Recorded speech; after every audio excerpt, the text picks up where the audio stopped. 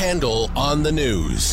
Handel on the news. Bill Handel. I think you're a really smart guy, and you've done a lot of good. Some of the things that you've been able to do are magical. And now, here's Bill Handel. All right, hump day. Good morning, everybody. The 11th day of April. It is a Wednesday. What kind of motion are you doing there, Wayne? Oh, there was a discussion about who on the show started calling Wednesday Hump Day. Oh, I think it was Jennifer Well, Jones see, Lee. Alex said it was you. No, I thought it was Jay. I've been doing it forever, but Yeah. it's been returned. It's like bell-bottom pants. At some point, Jennifer Jones Lee brought it all back. All right, hello, Jennifer. Hello, Handel. Hey, Wayne. Good morning. Alex. Alex Razzo. Nice. Yay! Wow! And John. Wait, show me your hands. What do you mean? Show me your hands through Paul. Okay, I thought maybe you'd written it on your hand. No. And there's John Eucharist Boy Ramirez. John, he Seems a tad disrespectful. No, he's a real dedicated, believing Catholic. You had no idea what we scream about in the halls to each other. Okay, it is Hump Day. Oh, you know what? People get excited about Hump Day more than Friday around here. I don't know why. It's anticipation. I can feel the vibes. Yeah. You know, the vibrations are moving around the room here. Very exciting. For the weekend? Yeah, in anticipation. As I said, it's, for example, last night, more exciting probably than tonight because this was Wednesday Eve. Well, it's never mind. I'm not even going to go there. It's just I'm going to actually agree with you on that because Okay. I think about this is the third night that I have to prep. Like I only have two more left. Like I've made it over Right. the prep Right. hump. This is why when people work out, I feel really good working out. I don't. I feel worse at the end of the workout than at the beginning. And why is that? Because at the end of the workout, I'm 1 hour closer to the next workout than I am at the beginning. See? Which is worse than actually being in the middle of the workout. Oh, God, yeah. All right, let's just do it. Good. Beach Boy song. Good vibrations. You know, remember that? Wow. Yeah, of course. Of course. Okay. Great song. There you are. Great song. Means a lot. All right. I'm off on a tangent. But I'll tell you what, we're not going to go off on a tangent when we now engage in Handel on the News. The lead story. And I'm sorry. It's Facebook. Sucks. It's Facebook. Yeah, yesterday was the much-awaited Mark Zuckerberg apology, the apology tour in front of two Senate committees, 44 senators, all of them wanting to give their 5 minutes. Most of the senators had no idea what Facebook does. Had no idea. Didn't understand any of it. And Zuckerberg just kept on saying, I'm sorry. And we're going to do more about that at 7 o'clock. And we have some sound cuts. And I thought Zuckerberg did fine. I really did. There was nobody nailed him. He was a little stiff, granted, but he's a little stiff to begin with. He's not the most emotive person on the planet, but thought he handled it well. He certainly took directions from his handlers. Oh. This man is no Donald Trump. There was nothing that was shot from the hip at all. And there were some weird questions, like all over the place. Not just questions, statements. And I wish the statements, they knew more about what was going on with Facebook, because they were asking questions about, well, what about this? Well, we can't do that on Facebook. Well, don't you think you should not do that? We can't. I think one of the questions was about WhatsApp and emails. You can't email on WhatsApp. But the senator kept going and just... Anyway, we'll talk plenty more about that coming up at 7 o'clock. Yeah, because if nothing else, it did just show, in a way, how ignorant our lawmakers are when it comes to social media. But in relatively speaking, they are all ignorant for the most part about virtually everything. They are not experts. And when you're dealing with hearings, there's real expertise that has to be brought to the table. I'm talking about minutia. And they are not. They're generalists. Now, they have staff that are truly expert in, legislative staff that writes statutes, for example, or you have people in charge of the medical constituency and the people that are experts. And then occasionally you will get experts. For example, physicians who run for Congress are given medical committees, so they know what they're doing for the most part. But then again, you have a heart surgeon, and there's an issue as to a new law as to podiatry. What the hell is he going to know? Yeah. It's... I remember my wife she had back surgery a bunch of years ago, and the neurosurgeon who did it, we became very close friends with. And so one day we're talking, and she had a problem with that, literally her feet. And she asked him, Bill, I have a foot problem. He goes, what the hell do I know about feet? Look it up. Talk to a podiatrist. You know more about feet than I do. Last time he looked at a foot is when he was doing cadavers back in medical school 35 years before. Well, the president, I thought we were going to do a story on firing Robert Mueller. No, there's somebody else who might be on the chopping block. Out. He's fired. He's fired. And this time we're talking about Rod Rosenstein, but here it's kind of a trickle down because the president technically can't fire Robert Mueller because according to Justice Department regulations, only the Attorney General can. See, what he does is order the Attorney General or the Deputy Attorney General to fire. I mean, technically, procedurally, you're right. He can't say you're fired. You're fired, right. But he ordered Saturday Night Massacre with Richard Nixon and Watergate. He couldn't physically fire. He had to order the Attorney General, which at that time said Elliot Richardson, who said, no, thank you. I'm simply not going to do it. And he resigned. But since we don't have Jeff Sessions, because Sessions recused himself early on because of Russia. So you have, actually, it wasn't, even the Attorney General wouldn't do it. It took Robert Bork, who the Solicitor General of the United States, to do it.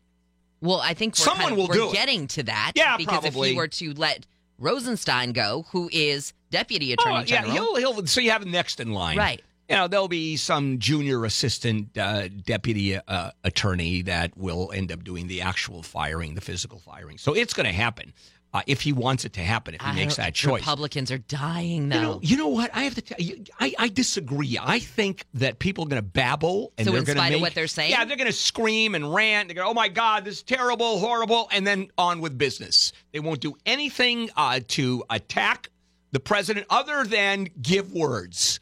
It was inartful. I love this. Paul Ryan. Okay, so he doesn't speak artfully, but the important thing are the taxes. And you watch the same thing happen.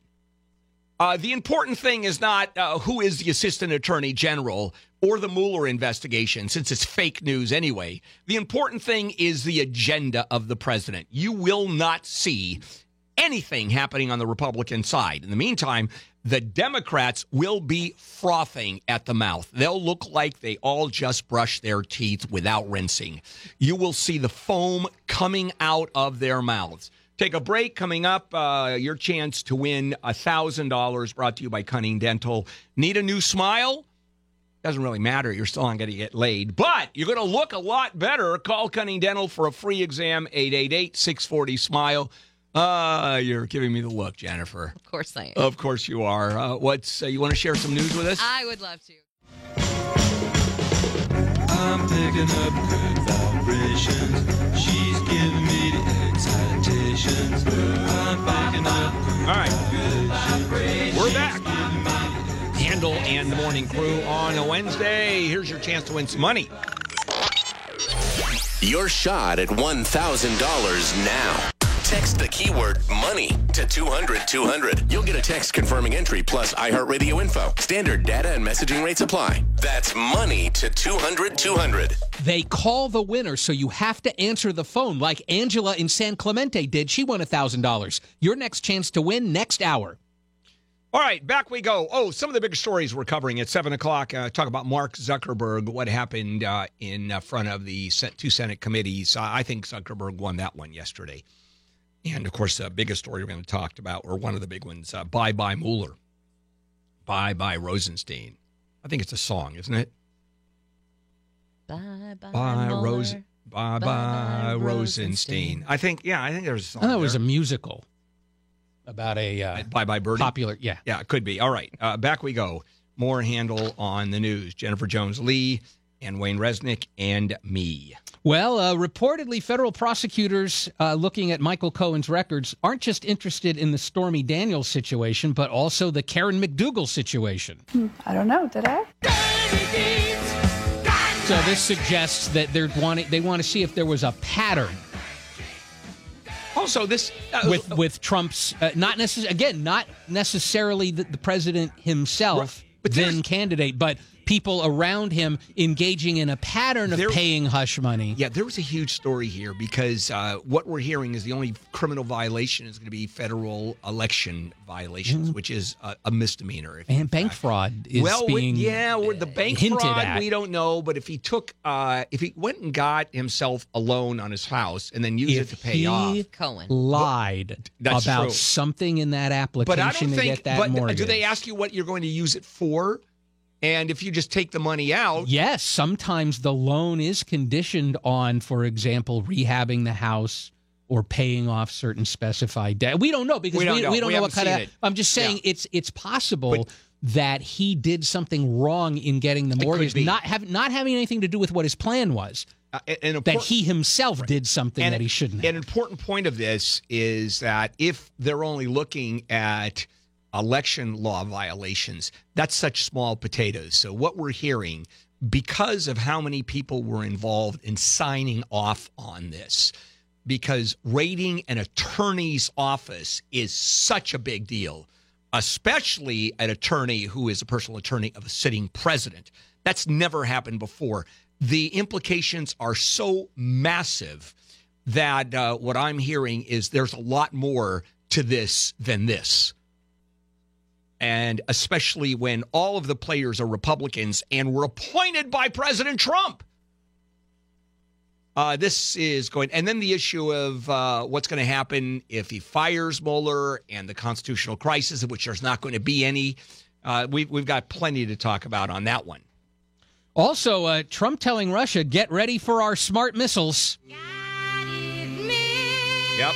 This is all over Syria and Russia's involvement over there, and Trump wanting to respond decisively to those chemical attacks. So I guess Russia said, well, if you shoot any missiles at Syria, we'll shoot down those missiles. Right. And so Trump didn't like that very much. Right. And, of course, in retaliation for the gassings, which didn't take place as far as Russia is concerned. So it's just an arbitrary shooting down of missiles. And Russia said, and those missiles you have aren't that smart.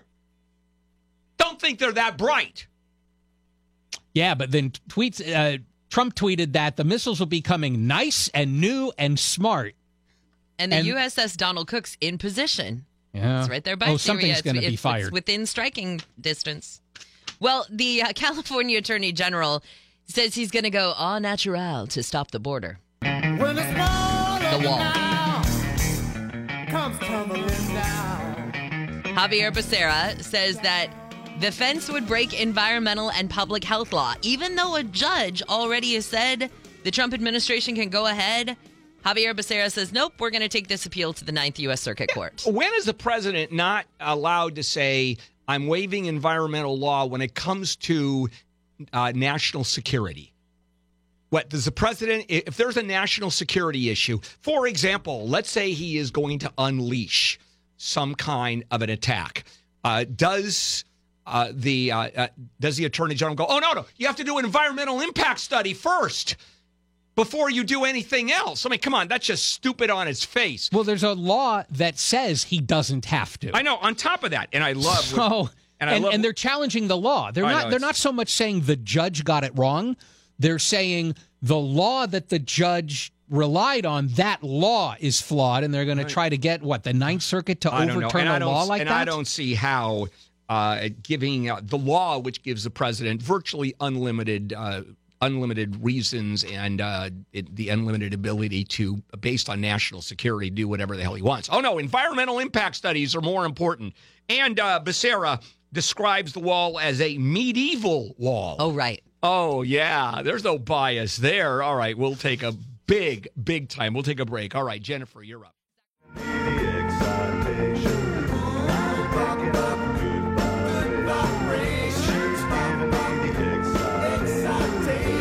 right, it's KFI Handel here. Wednesday, April 11th. More Handel. Oh, some of the big stories we're covering, incidentally. Syria missiles. The United States going to launch the smart, new, fairly bright, not so stupid missiles into Syria. We'll find out. And are we going to sing Bye-Bye Mueller, Bye-Bye Rosenstein? Actually, we should do a song during the next break. Wayne, what do you think? You're good at those songs. Whip out a little karaoke. No. We'll see. We'll see what we can whip up. Yeah. I don't have any instruments here No, but you have karaoke. this morning. Maybe. Yeah, I'll get with John. Okay. And just confirmed that Speaker Ryan is not going to run for re-election. That's a huge deal. We'll probably, no doubt, talk about that one, too. All right. Now, let's go back to Handel on the News with Jennifer Jones-Lee, Wayne Resnick, and me. Well, the guy who was behind the swatting incident that resulted in a man being shot in Wichita has apparently figured out a way to get on the internet from jail. Some fish in the jailhouse tonight. Tyler Raj Barris, 25, a supremely evil human being, is sitting in a county jail in Kansas awaiting trial on involuntary manslaughter charges and some other charges in connection with that incident. And all of a sudden, on his Twitter account, he tweets, "How am I on the internet if I'm in jail? Oh, because I'm an e-god. That's how." And then he says, "All right, now who's talking blank? Your butt is about to get swatted." And it turns out they have kiosks in this jail that the prisoners can use for certain functions. They did an upgrade, and the vendor messed it up and left a hole so that people who know how to do it can get on the internet, and that's what this guy's doing. very special. Well, yesterday we had that the football player who said, "Hey, do we have pack any explosives at the airport?" Well, now you've got an actor who's been arrested for allegedly calling in a fake bomb threat on a train. Really? People, let's not do this. Really? So former Silicon Valley star Todd Joseph, or TJ Miller, is facing federal charges that he called in a fake bomb threat on an Amtrak train. Hey, I'm assuming when he tried out for Silicon Valley, they did not give him an IQ test? Apparently not. And, I don't think it's a matter that he's not smart. He is a troubled individual. There's some substance issues. He's had other situations with erratic behavior before. Yeah, but you call in a bomb threat, unlike yesterday, where it was just a throwaway funny line. Right. That just didn't go over well because you can't make jokes at TSA checkpoints. This one is certainly more measured. This one is an intent issue. Well, it sounds like it looks like he was intoxicated in some way and had kind of gotten into, they call it a hostile exchange with a woman who was sitting in a different row from him in the first class car on this Amtrak train. And then at some point, he calls and reports that she's been checking in her bag, and he claims that, you know, she was looking in it but not taking anything out. Just crazy. Yeah, Doesn't make she had any some sense. sort of explosive in there. Yeah. The Chief Justice of the California Supreme Court wants to make it very clear when judges get sexual harassment issues and settle them, their names need to be made public. Dirty deeds and the done dirt cheap. There is a rule about it.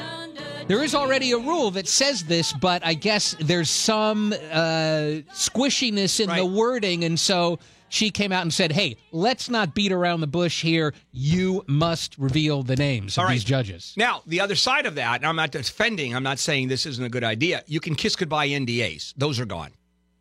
There is no reason that a judge would ever agree to an NDA. So at this point, there is no woman who could receive any money. There wouldn't be settlements. Or there still might be settlements, and they would go public. No, it would be the state settling. There wouldn't be private settlements. Right, but also, would you rather have a settlement and, like, we settle and we nobody admits, like, I don't admit any wrongdoing, or would you rather be dragged through a disciplinary proceeding or even a civil lawsuit as a judge? So there still might be incentive to settle, but not to keep your name out of the news. Well, the LAPD officers who fatally shot a man who had a toy gun, they've been cleared by the police commission. Yeah, unanimously. Is siding with the chief, Charlie Beck. Yeah, these guys, you might have remembered this one. It was these officers had been called to Wilmington Boulevard to check about a man carrying a gun. And they do see this guy walking down the street. And he apparently, they claim that they told him to drop the gun and that he didn't. And they say that he raised it in their direction. And they had bailed out of the car so quickly they didn't put it in park. And the car ran over him, but by then he had already been killed. After they'd shot him 10 or 11 times. Now, here is, and here's the point I want to make. Of course, the family is getting very upset. The local activists are saying murder, murder, and they shouldn't have shot him or they should have wounded him or whatever. But it goes back to the story we did yesterday, and that is changing the law to say reasonable force. And that is the police think reasonably their lives were in danger. There's a gun. They didn't take the time to try to figure out whether or not it was a toy gun or not, and then move it into reasonable force. Well, it is unreasonable to shoot a man with a toy gun. And so, therefore, shooting someone with a toy gun may very well be violation of policy because it's not reasonable. You should have known. Now, the only time you know you're wrong is when it turns out to be a real gun and a cop gets killed. But that point, you know what? No harm, no foul. Because it's far less important, societally speaking, that an officer be shot and killed than it is a guy who happens to have a toy gun or a knife or reaches into his waistband. I mean, this is really crazy. As a matter of fact, on Monday, I'm not going to be here. I'm speaking in front of the California Sheriff's Association, and I'm going to talk about this to the sheriffs and say, I don't know how you guys even want to be cops. Man, it's beyond my understanding why anybody at this point would want to be a police officer. All right, we'll take a break, come back, and we'll finish this up. Jennifer Jones-Lee, a news item from you. I'm packing up good vibrations. She's giving me excitations. All right, Handel here. It is a Wednesday, hump day. And one of the biggest stories we're covering is Paul Ryan has confirmed he will not be running for re-election. That is enormous news. He's having a press conference coming up in about 10 minutes. And he's going to explain why. I don't think we're going to be taking it live, but certainly covering it. And I think John Thomas later on is going to join us and talk about the political consideration, because that's what it is. It's all political, and does it change the landscape at all? All right, back we go as we finish Handel on the news. Jennifer Jones-Lee, Wayne Resnick, and me. Well, after the shooting of Stephen Clark, Sacramento decides to actually have a policy about when the cops can turn off or mute their body cameras. Because that's one of the things that makes that shooting, I mean, there are other reasons too, but one of the things that makes it so controversial is after they shot him, they went mute, mute, mute. Yeah, and it makes it sound like we're about to engage in a cover-up of some kind. Now, there was no policy prior to this, and the new policy, Sacramento PD, is that the officers should only turn off their microphone when having personal conversations, although that personal conversation is about just shooting someone, I think is appropriate, or dealing with a confidential informant or a victim of sexual assault, or if a supervisor instructs them to do so. And boy, there's some explaining to do with that one. You talk to they ask the supervisor, why did you ask him to turn off the audio part of the camera in general? So there'll be some changes there. Well, in Kern County, the sheriff has been caught on tape saying that it costs less to kill suspects than to wound them. Well, this was how many years ago? 2006. Right, 12 years ago. And it could have been a throwaway line. I mean, I've said the same thing. The argument here is that therefore he's advocating that you wound instead of kill, which is, incidentally, the activists, that's what they want. Why kill when you can wound? But the optics of this thing are horrible. Well, on camera, he's heard say, or I guess caught saying, when a deputy shoots somebody, which is better financially, to cripple them or kill them for the county. And it's true. off, kind of out of the view of the camera, though. He says, kill them? Absolutely. Because if you cripple them, you have to take care of them for life, and that cost goes way But is up. that just factual? Is that just a factual assessment of... Yes. And that's the argument that he says. And that is, in no way was I advocating crippling anybody. No, killing. It sounds like he's advocating killing as them opposed instead to of crippling. Right. Yeah. And and it is factual. I talk about the same thing when you talk about wrongful death in accidents. It is far better for the plaintiff to have, or the defendant to have the plaintiff die than to be permanently disabled where you have a lifetime of support.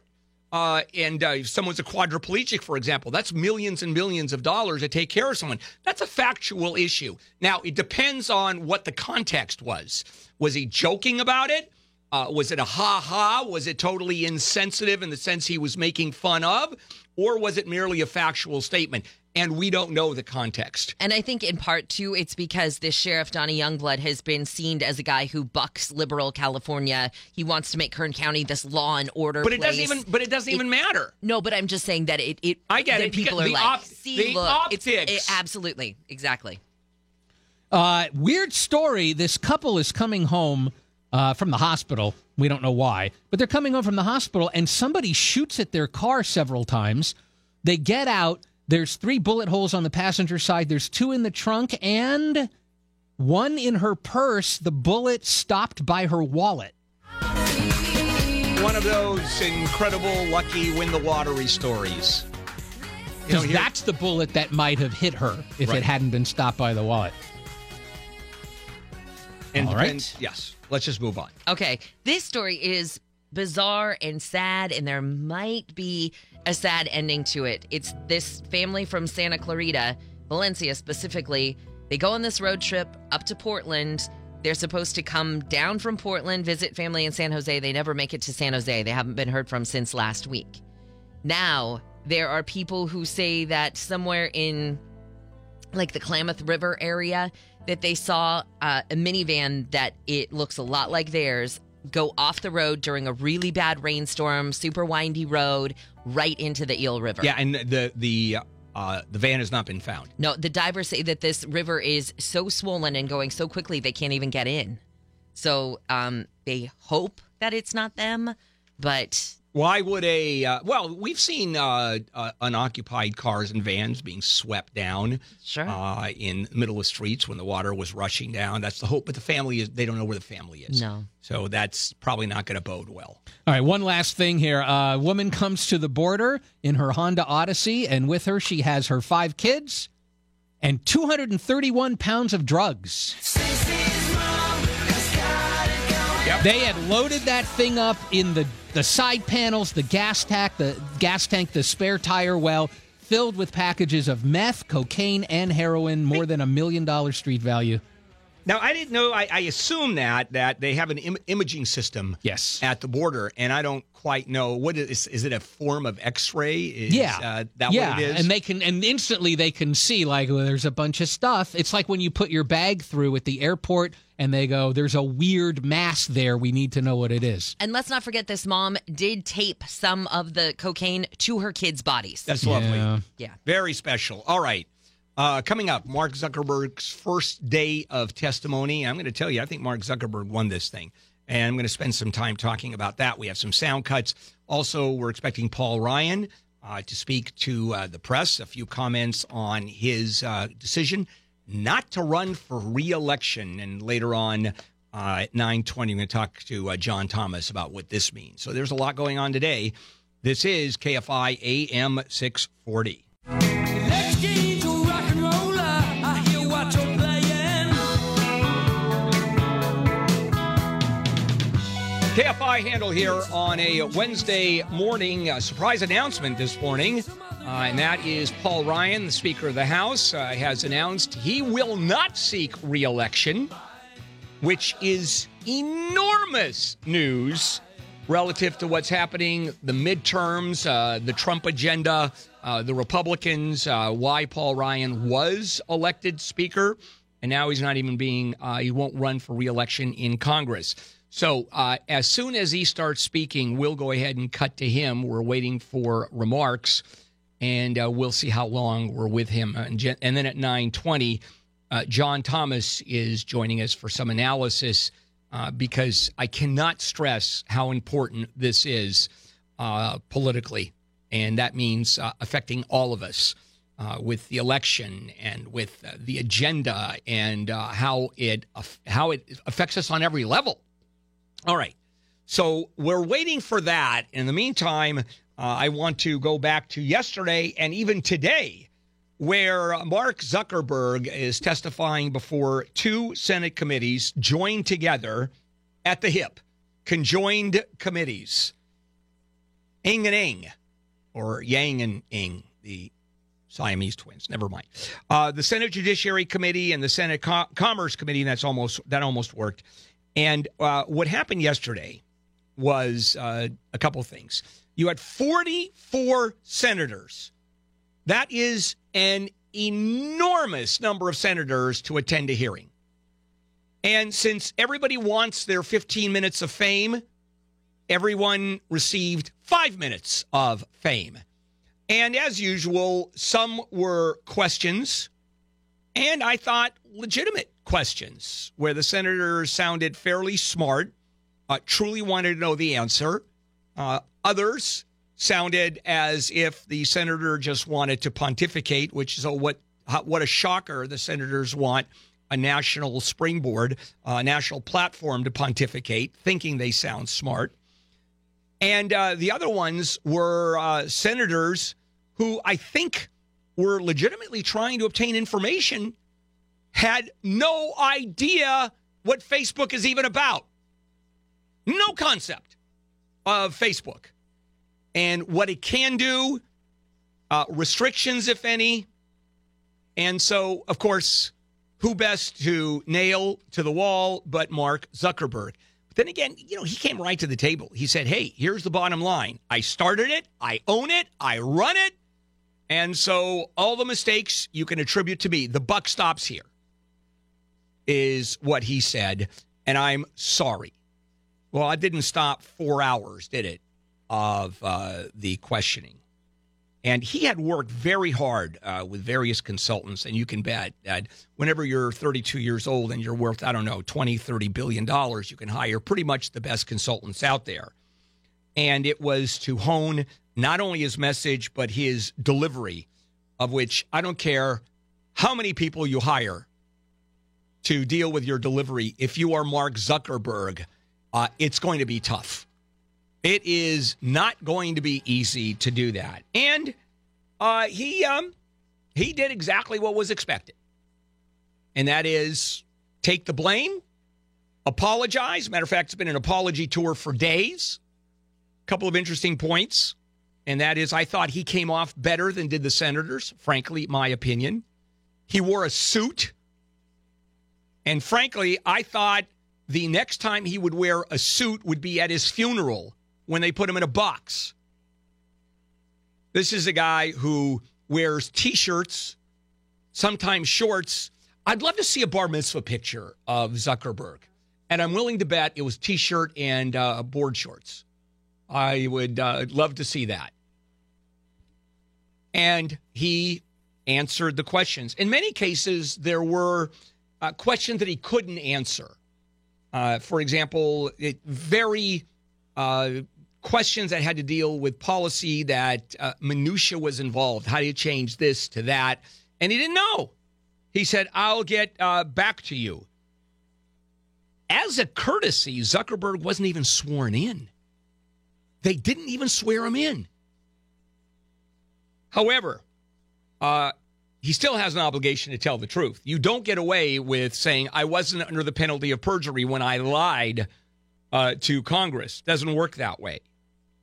And he had read from a prepared statement that had already been released to the press, and it was identical. Not only the statement yesterday, the days before, been released to the press, but it's the way he's been handling it from minute one. And here is one of, let's go to one of the senators talking about Facebook and his response. This is audio one. Facebook is an idealistic and optimistic company. For most of our existence, we focused on all of the good that connecting people can do. And as Facebook has grown, people everywhere have gotten a powerful new tool for staying connected to the people they love, for making their voices heard, and for building communities and businesses. Yeah, the only thing missing in that one was the teleprompter that was in front of his face at the time. And he tried to focus on the positive things. When in doubt, always spin to the positive. You don't really want to admit how Facebook sucks. Just recently, we've seen the Me Too movement and the March for Our Lives organized, at least in part, on Facebook. After Hurricane Harvey, people came together to raise more than $20 million for relief. And more than 70 million small businesses use Facebook to create jobs and grow.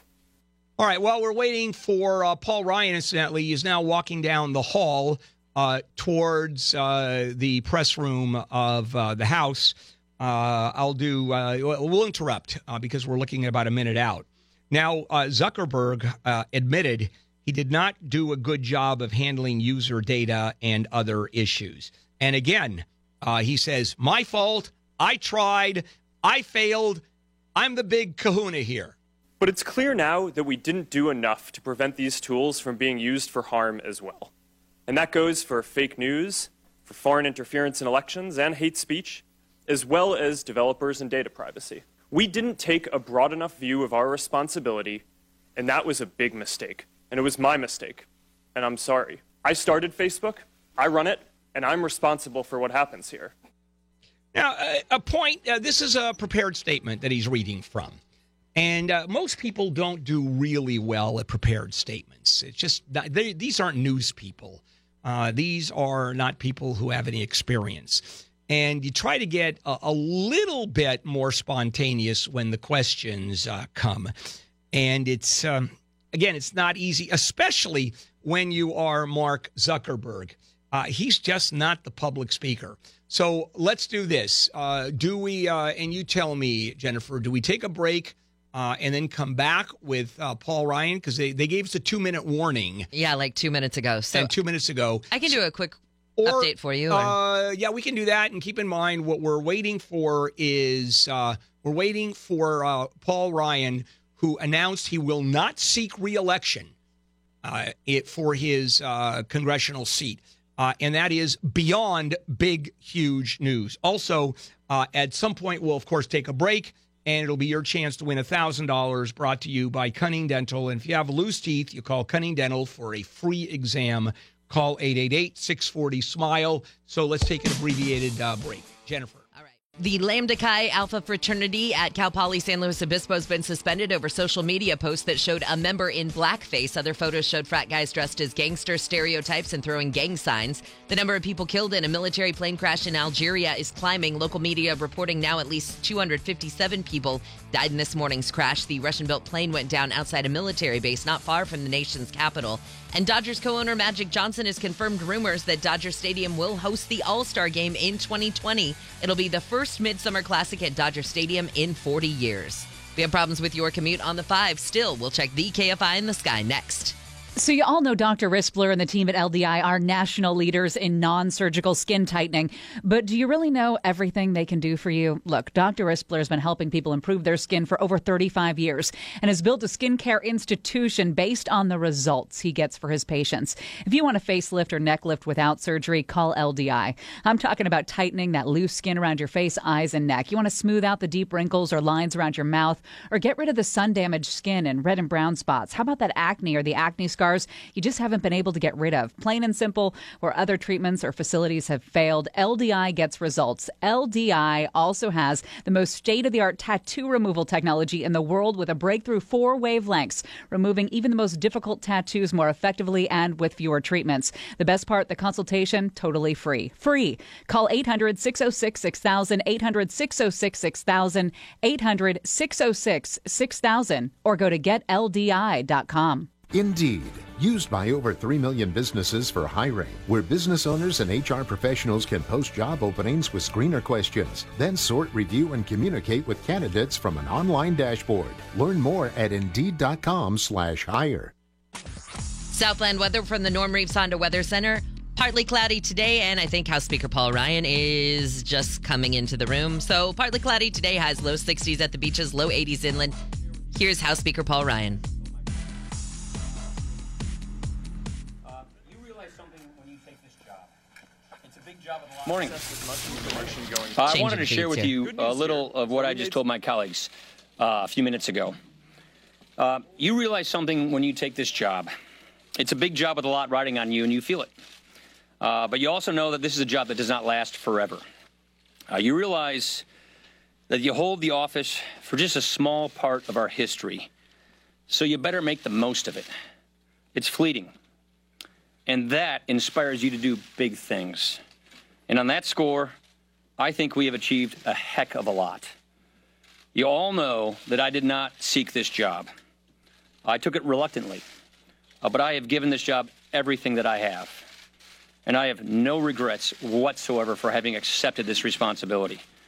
This has been one of the 2 greatest honors of my life. The job provides incredible opportunities. But the truth is, it's easy for it to take over everything in your life. And you can't just let that happen. Because there are other things in life that can be fleeting as well. Namely, your time as a husband and a dad, which is the other great honor of my life. That's why today I am announcing that this year will be my last one as a member of the House. To be clear, I am not resigning. I intend to full my served term as I was elected to do. But I will be retiring in January, leaving this majority in good hands with what I believe is a very bright future. It's almost hard to believe, but I have been a member of Congress for almost 2 decades. This is my 20th year in Congress. My kids weren't even born when I was first elected. Our oldest was 13 years old when I became Speaker. Now, all 3 of our kids are teenagers.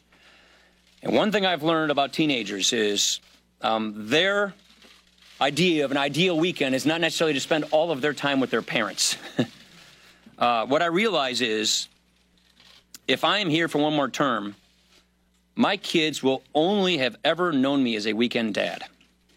I just can't let that happen. So I will be setting new priorities in my life. But I will also be leaving incredibly proud of what we have accomplished. Some of you know my story. My dad died when I was 16, the age my daughter is. And I just don't want to be one of those people looking back at my life thinking I spent more time with my kids when I know if I spend another term, they will only know me as a weekend father. So I'm really proud of what we've been able to do. When I took this job, one of my conditions was that we aim high, that we do big things, that we fashion an agenda, that we run on that agenda, that we win an election, and then we execute that agenda. I am so proud that that is exactly what we have done and what we are doing right now. We've accomplished so much since then. Probably the 2 biggest achievements for me are, first, the major reform of our tax code for the first time in 36 years, which has already been a huge success for this country, and that's something I've been working on in my entire adult life. Second, something I got much, much more invested on since becoming Speaker, is to rebuild our nation's military. And after tax reform addressing our military readiness crisis, that was a top priority that we got done last month as well. These I see as lasting victories that will make this country more prosperous and more secure for decades to come. There are so many other things that we have gotten done. And of course, I'm going to look back proudly on my days at the Budget Committee and the Ways and Means Committee. But I don't want to be too sentimental here. I want to be clear, I'm not done yet. I intend to run through the tape to finish the year. Some of you wonder why I can't just do the normal politician thing, and which is to run and then retire after the election. That is what I'm told is the politically shrewd thing to do. I considered that. But just as my conscience is what got me to take this job in the first place, my conscience could not handle going out that way. I pledged to serve the people of Wisconsin in the 1st District honorably. And in order to serve the people in my district honorably, I have to serve them honestly. And for me to ask them to vote to reelect me, knowing that I wasn't going to stay, is not being honest. So I simply cannot do that. So that's why I'm announcing this today. Again, I am proud of what this conference has achieved, and I believe its future is bright. The economy is strong. We've given Americans greater confidence in their lives. And I have every confidence that I'll be handing this gavel on to the next Republican Speaker of the House next year. So just to close, I said earlier that I didn't want this job at first. And most of you know this. I really actually didn't. But I have to thank my colleagues for giving me this opportunity and this honor. I am really grateful for it. I also want to thank the people of Southern Wisconsin for placing their trust in me as their representative for the past 20 years. I've tried to bring as much Wisconsin to Washington as I can in that time. It's been a wild ride, but it's been a journey well worth taking to be able to do my part to strengthening the American idea. That pursuit is never ending. Much work remains, but I like to think I have done my part, my little part in history to set us on a better course. Thank you. Sherman. All right, that's Congressman Paul Ryan, Speaker of the House, who said, I'm done. He's not running for re-election, which, of course, blows wide open the fight for the Speaker of the House. Now, keep in mind, the only reason he became the Speaker is that he was a compromise candidate. I mean, the fight was going crazy, and he was the only one that everybody felt okay with. Because, well, you just heard who he is. He's an honorable guy who is very much less a politician than he is a decent human being, and he wants to spend time with his family. That's not news, incidentally. When he was first elected Speaker, he said, I'm not going to be your normal Speaker. I want to be home on weekends. I'm certainly going to spend time with my family. I want to work out. He's a fanatic worker-outer. He's in very good shape. That's worker-outer. Yeah, that's a verb, too. And he just was very different. Now, the Speaker's job is, as he said, very, very important and taxing, because not only is it the Speaker, not only does he represent 1st District in Wisconsin as a congressman, but he also represents the Republican Party, the fundraising he has to do, the huge administrative task that he has. He operates Congress. That's what the Speaker does. He chooses chairs. He tells people what committees they're going to be on. He moves office space around. You don't want to piss off the Speaker because then you end up in the high reaches of the attic in terms of office space. He has enormous power. Enormous. Now, one major flaw, and that is how proud he was, and he is, of what the Republicans have been able to accomplish. One, the biggest change in the tax code in 36 years, and building up the military like crazy. All of it true. By the way, he sort of missed out on DACA and the repeal and replace. Well, okay, that one really wasn't important, although that was one of the big ones that he backed up initially. But, all right, that's small potatoes that he didn't get there. But the big ones, the two big ones that he talked about, and that is the tax reform and the military.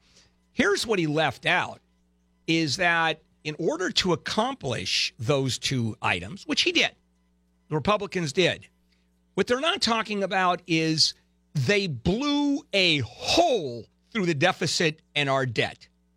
I mean, big enough to put a truck through. No, big enough to put an aircraft carrier through. Oh, well, so what? So Paul Ryan, whose mantra used to be the debt and the deficit, that's all gone.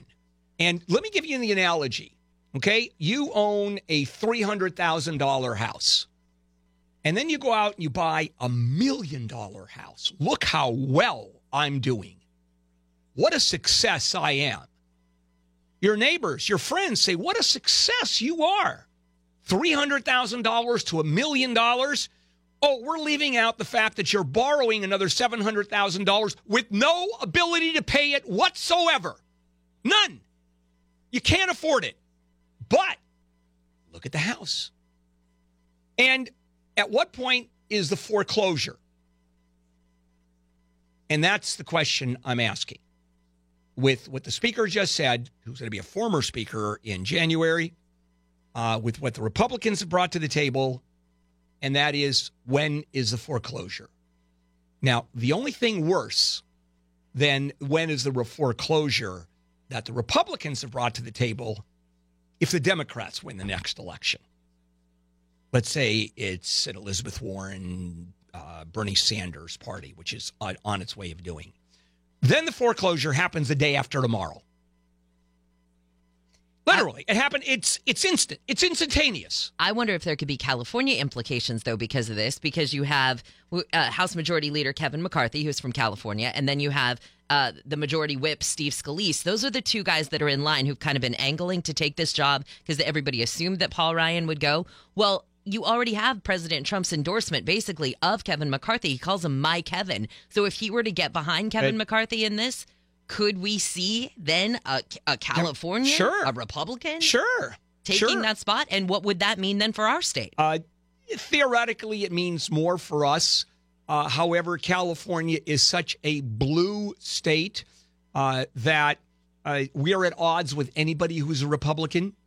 Does that position hold enough weight to change anything in that regard? No, I don't think so. Even to the point where if Kevin McCarthy were to bring home, let's say, a good deal of pork, California go, we don't want your pork. It's probably true. We don't want it because you're a Republican. All right. Coming up, here's your chance to win some cash. Your shot at $1,000 now.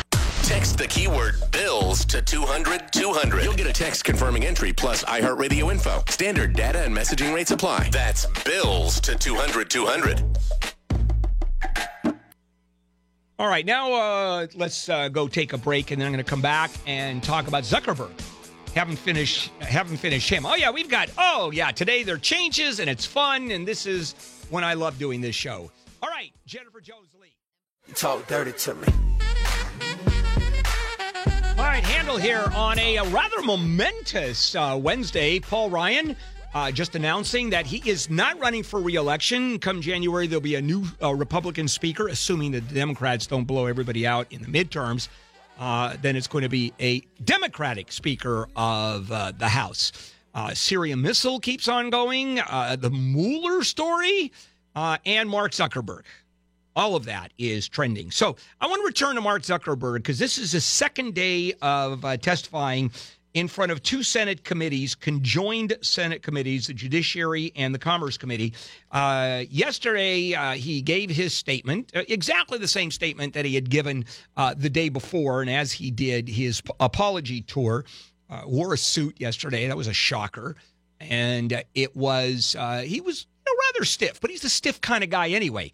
But here's what I thought, and that is I thought he won because we knew what he was going to do. He was very contrite, didn't get into any kind of a fight, although he could have.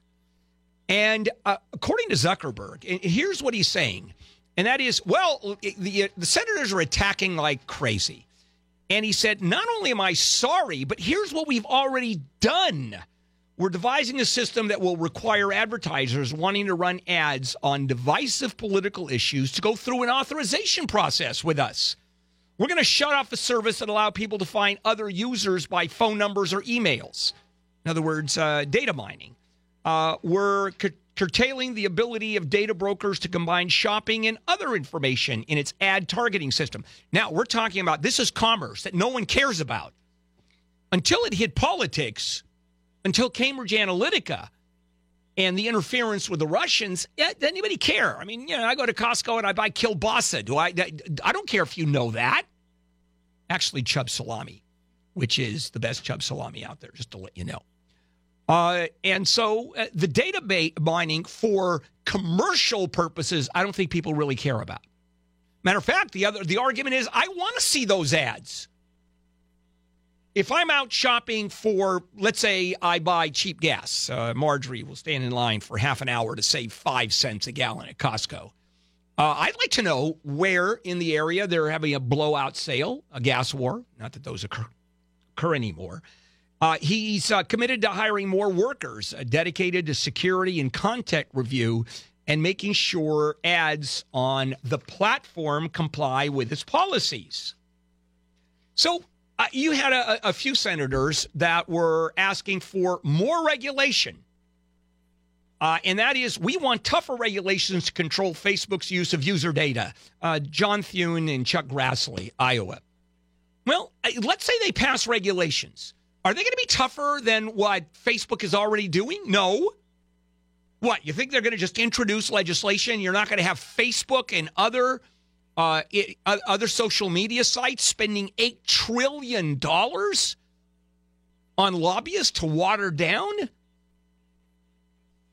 And so what Zuckerberg did explain is one challenge, how long to make the written policy, the privacy policy that users would see. One of the senators came up with, it looked like about 200 pages and said, this is your user policy that people have to say yes to before you're able to move ahead.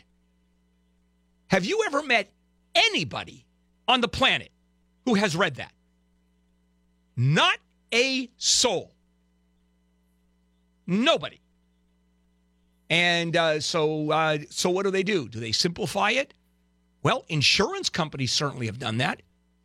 If you look at an auto or a home insurance policy, you used to have to read those things with magnifying glasses. And the language was so arcane, the language was so convoluted that it took a lawyer. Actually, it took the lawyer who wrote it to read it. Well, they've changed that completely. And you'll see big block letters. Insured means you. Insurance company means us. Vehicle means the car or van you're driving. I mean, simplistic, easy to read, and they've already made that change. And then the argument was, do you think it's a monopoly? Do you think you have any real competition?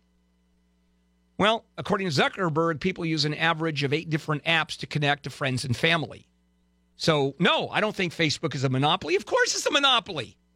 It has 2 billion users around the country. So what are they going to, around the world? So what are they going to do? Going to break it up? Okay, they certainly did that with AT&T. How about, would you help ICE? Because, of course, you have information that no one else on the planet has. Well, Zuckerberg responded that we will not proactively help, which makes a lot of sense. And then there were a bunch of questions. Senator Shelley Moore, Capito, Republican, would Facebook commit to joining a U.S. Food and Drug Administration effort to crack down on illicit online sales of drugs? And it was, you know what Zuckerberg says? Well, I'll send a meeting to this. I mean, of course I'll sit down and talk to you guys about this. But what? I'm going to make these massive procedural and policy changes right here, right now. A $40 billion company. And I wish that that Zuckerberg, and he can't fight back to the Senate. I wish Zuckerberg had said, well, Senator, how about you making massive total changes, and let's talk about a constitutional amendment. And I want it right now. I want your commitment in front of the American people. I mean, it really went that far. And what was also surprising was how little the senators understood of what was going on. Well, keep in mind, the chairs of these committees, the average age is, or the mean age is 80. I mean, you're talking about 75, 80-year-olds. What the hell do they know of Facebook? All right. Coming up, the Airbnb regulations? No. What else are we going to do? I know. We'll do that. California kids simply aren't that dumb. And there's a story here about exceptionalism. The United States is the best country in the world, right? Depends on who you're asking, depends on what you're asking, depends on what you're looking at. I want to share that with you when we come back. This is KFI AM 640. Yeah, we're just young, dumb, and broke, but we still got love to give while we're young, dumb, young, dumb, and broke, young, dumb. Every 2 years, we get testing information from the nation's 4th and 8th graders that are tested in math and reading. And we just got results from last year's tests. And, all right, it's a little better news, incrementally better than the last time around. But I want to make a point here. And that is the point about exceptionalism. And I'll put this together. I mean, there actually is a method to my madness here. It is easy to say we are the best country in the world. We hear that all the time. And we are in some cases. See, that's an easy question to answer flippantly. Now, when you actually look at that question and exceptionalism, we're the best no matter what. Well, let's dive into it a little bit. We're the best, certainly in terms of the high-end universities, the MITs, the Harvards, the Yales, the Stanfords. We have more of those universities than any other place in the world, even per capita. So for that kind of education, we are the best. Now let's move down the road. Let's start dropping down to high schoolers, state collegers, junior collegers, high school dropouts. We're not even close. We're behind everybody else in the industrialized world. We're the best. How about infant mortality? We're the best country in the world. Well, in reality, our infant mortality rate is the highest in the industrialized world. So when I ask the question that we are the best, opportunity, I think we're at the top of the heap. Education, only the very highest education. Opportunity to get a college degree, probably the best in the world. Medical care, absolutely the best in the world if you're at the top end.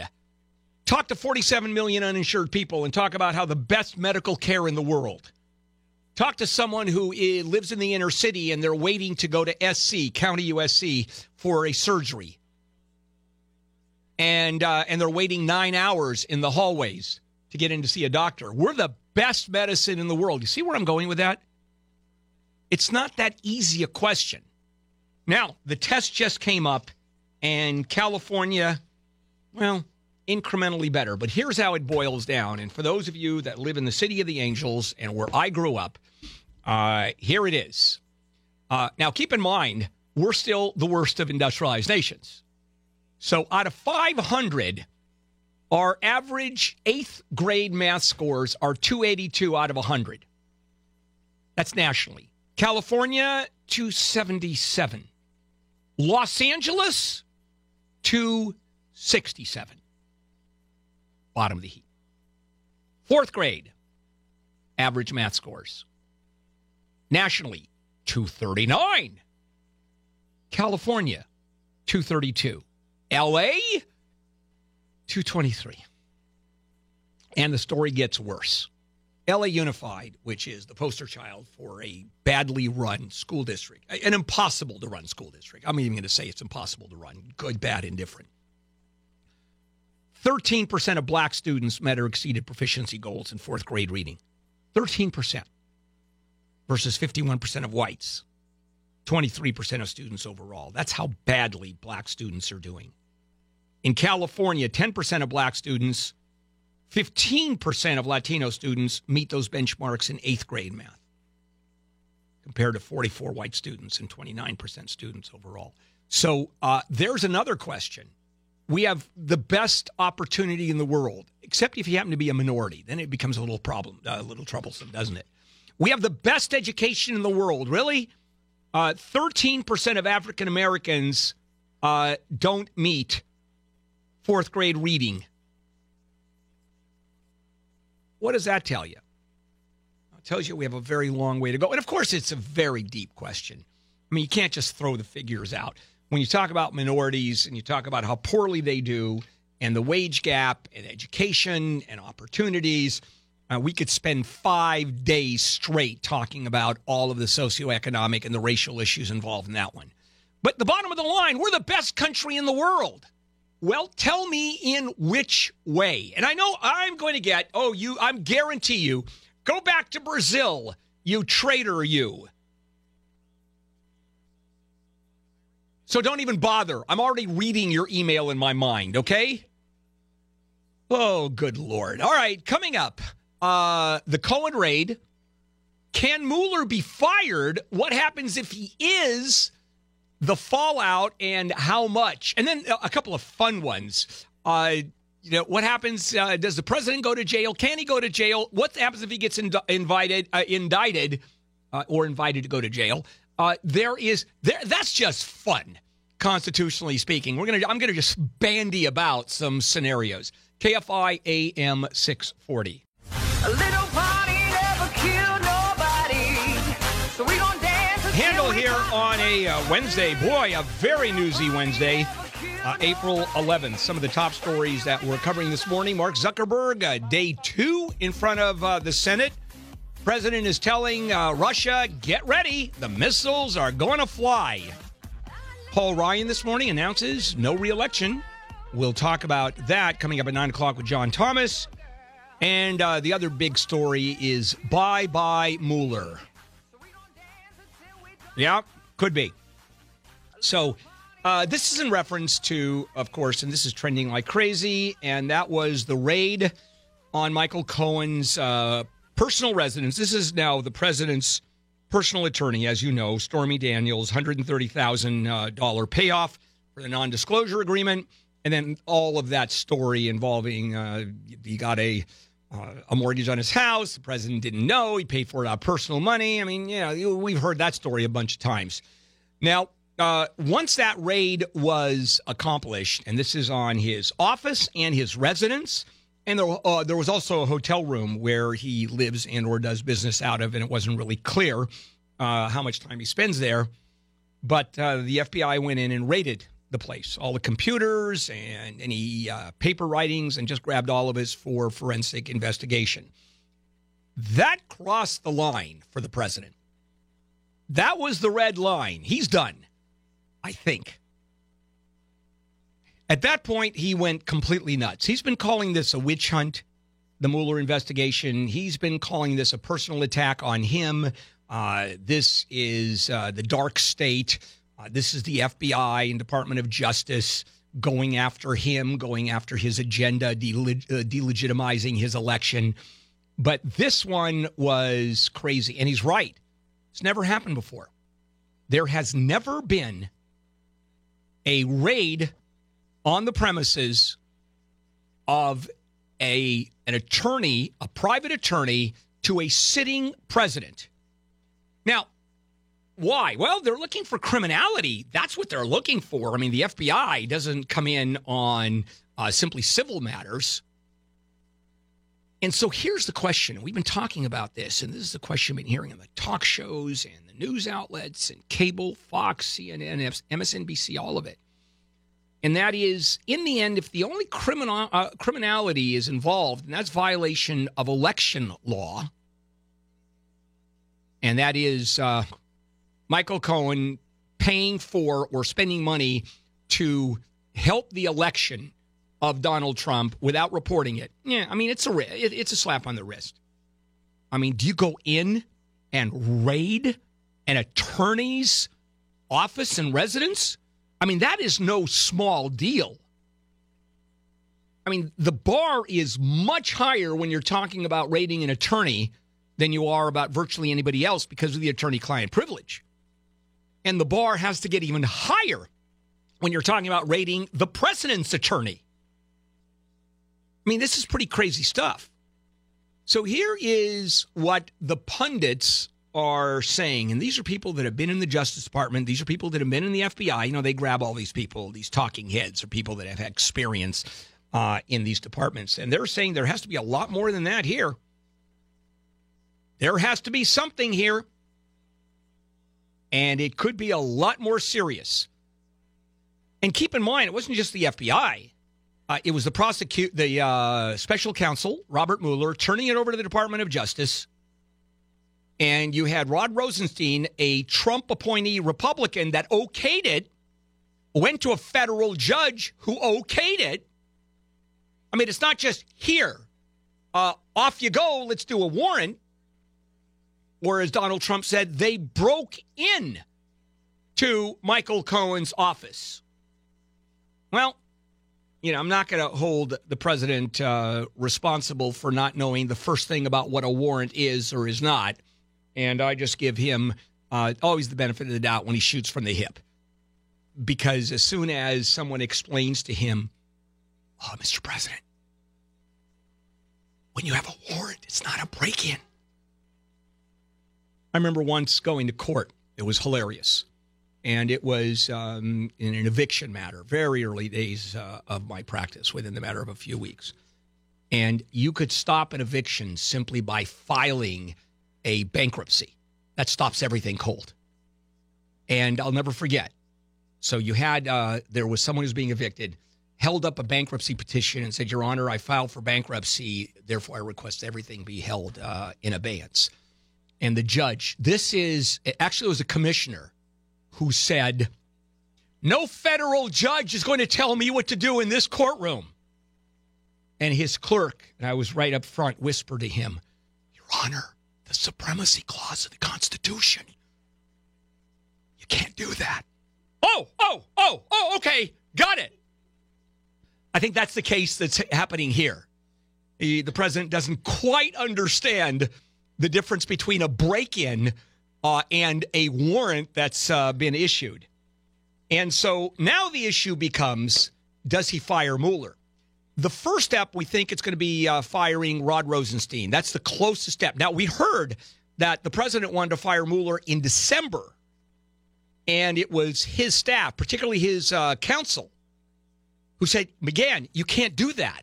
And if you do, I'm quitting. And the president said, okay. He wasn't ready to come to, he wasn't ready to fight that fight at that point. He may very well be now because he is so pissed off. So Rod Rosenstein is probably going to be fired. Maybe Mueller is going to be fired. And that may be a problem for the president. Because if it turns out that they are being fired, well, let's go back to square one. Assuming that the FBI had some real information, much more so than just this election violation, and there's real criminality, either money laundering, and we just heard these. This is all speculation. No one really knows. But assuming there's real criminality and the president fires someone who is involved in that investigation or who has okayed the furtherance of that investigation, that you're looking at the possibility of obstruction of justice. That's what got Richard Nixon. You can't do that. You cannot do that. And I'm hoping that the president listens to who the folks around him that are saying, hey, Mr. President, you can't do that. Just like the judge. You can't do that. All right, I want to come back and talk about what if. What happens when he fires and the constitutional turmoil, right? It's going to be a huge constitutional crisis. No, it's not. There's some interesting facts, though, I want to share with you. There are some fun what ifs that I want to explore. And coming up after the break, your chance to win $1,000 brought to you by Cunning Dental. If you have crooked teeth, call Cunning Dental for a free exam, 888-6.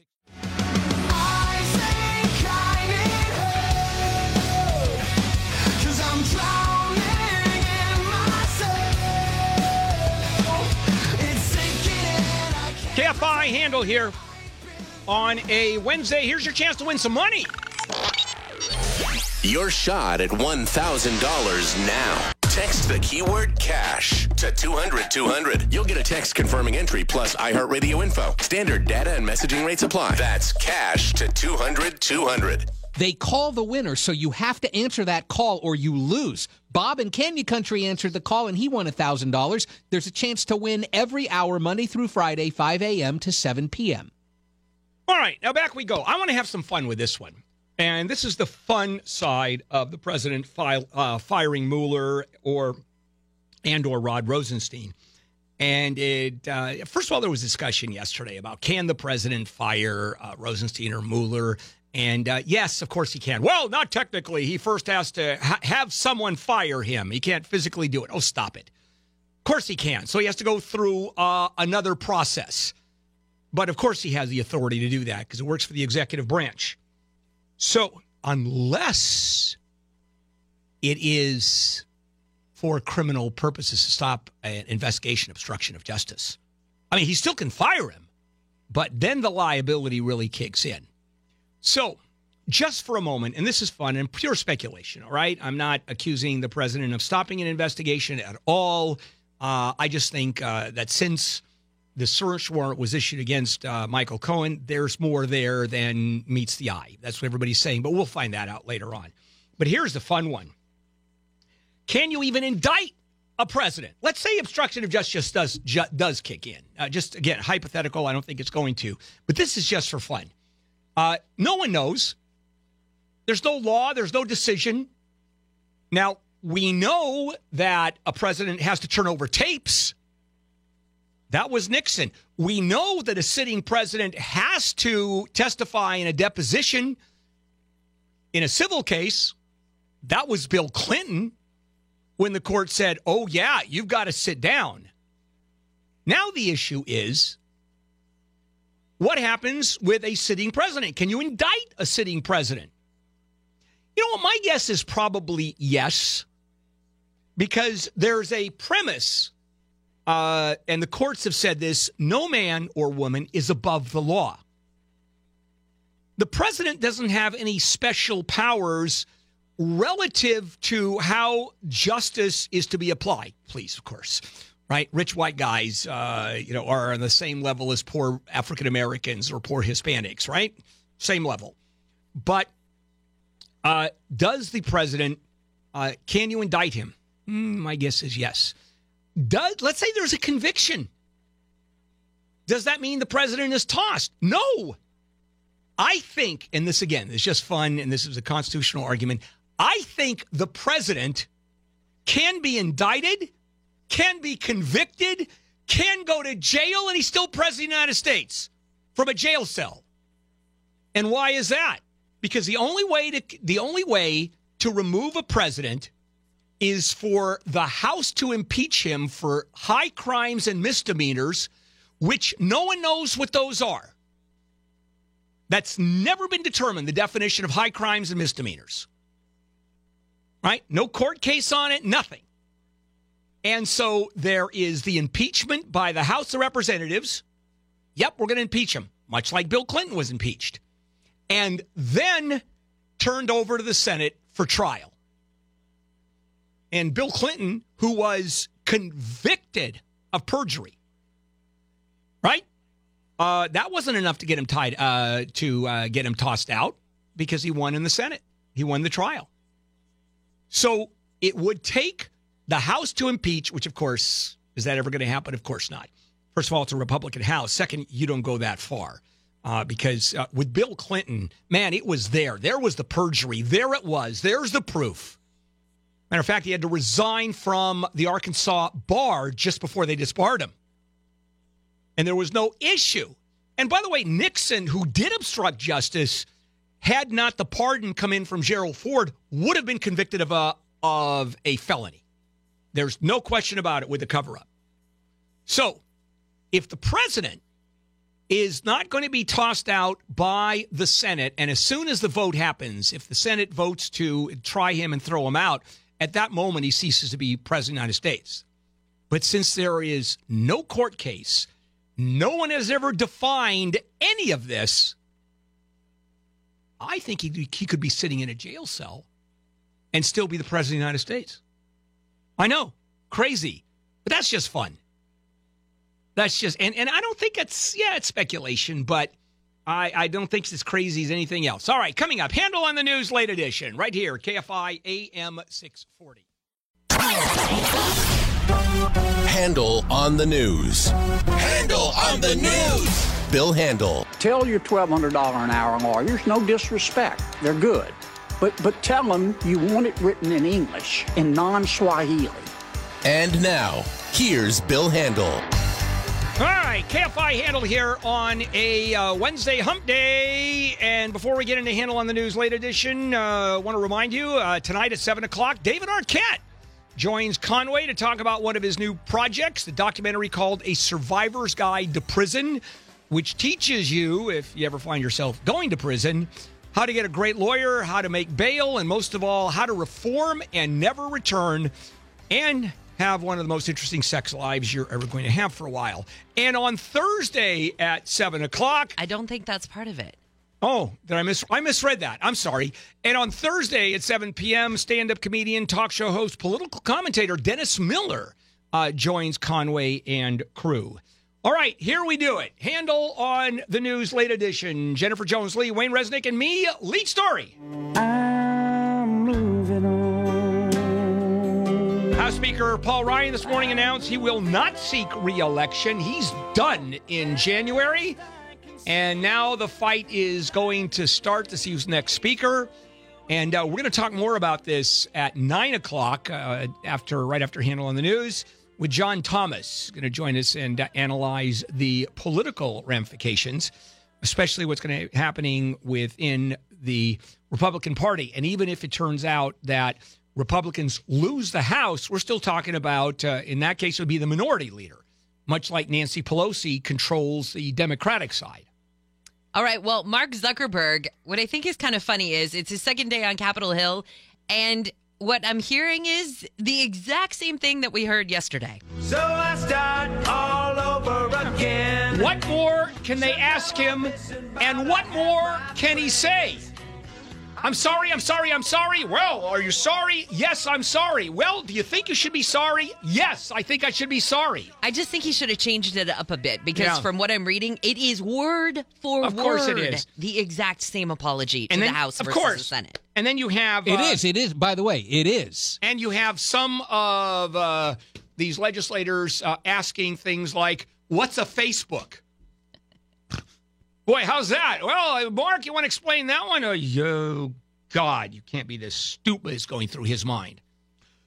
So Russia has vetoed a draft resolution that the United States drew up that would have done an independent investigation into that chemical attack in Syria. Of course they did. Now, they had their own resolution that would have set up an investigation that the Security Council would have overseen. Which, as soon as the Security Council made a recommendation to draft a resolution, Russia would have vetoed that. So there you go. Anything having to do with Syria, Assad, Russia immediately vetoes. Anything that has to do with the resolution against Israel, the United States vetoes. Why do we even bother?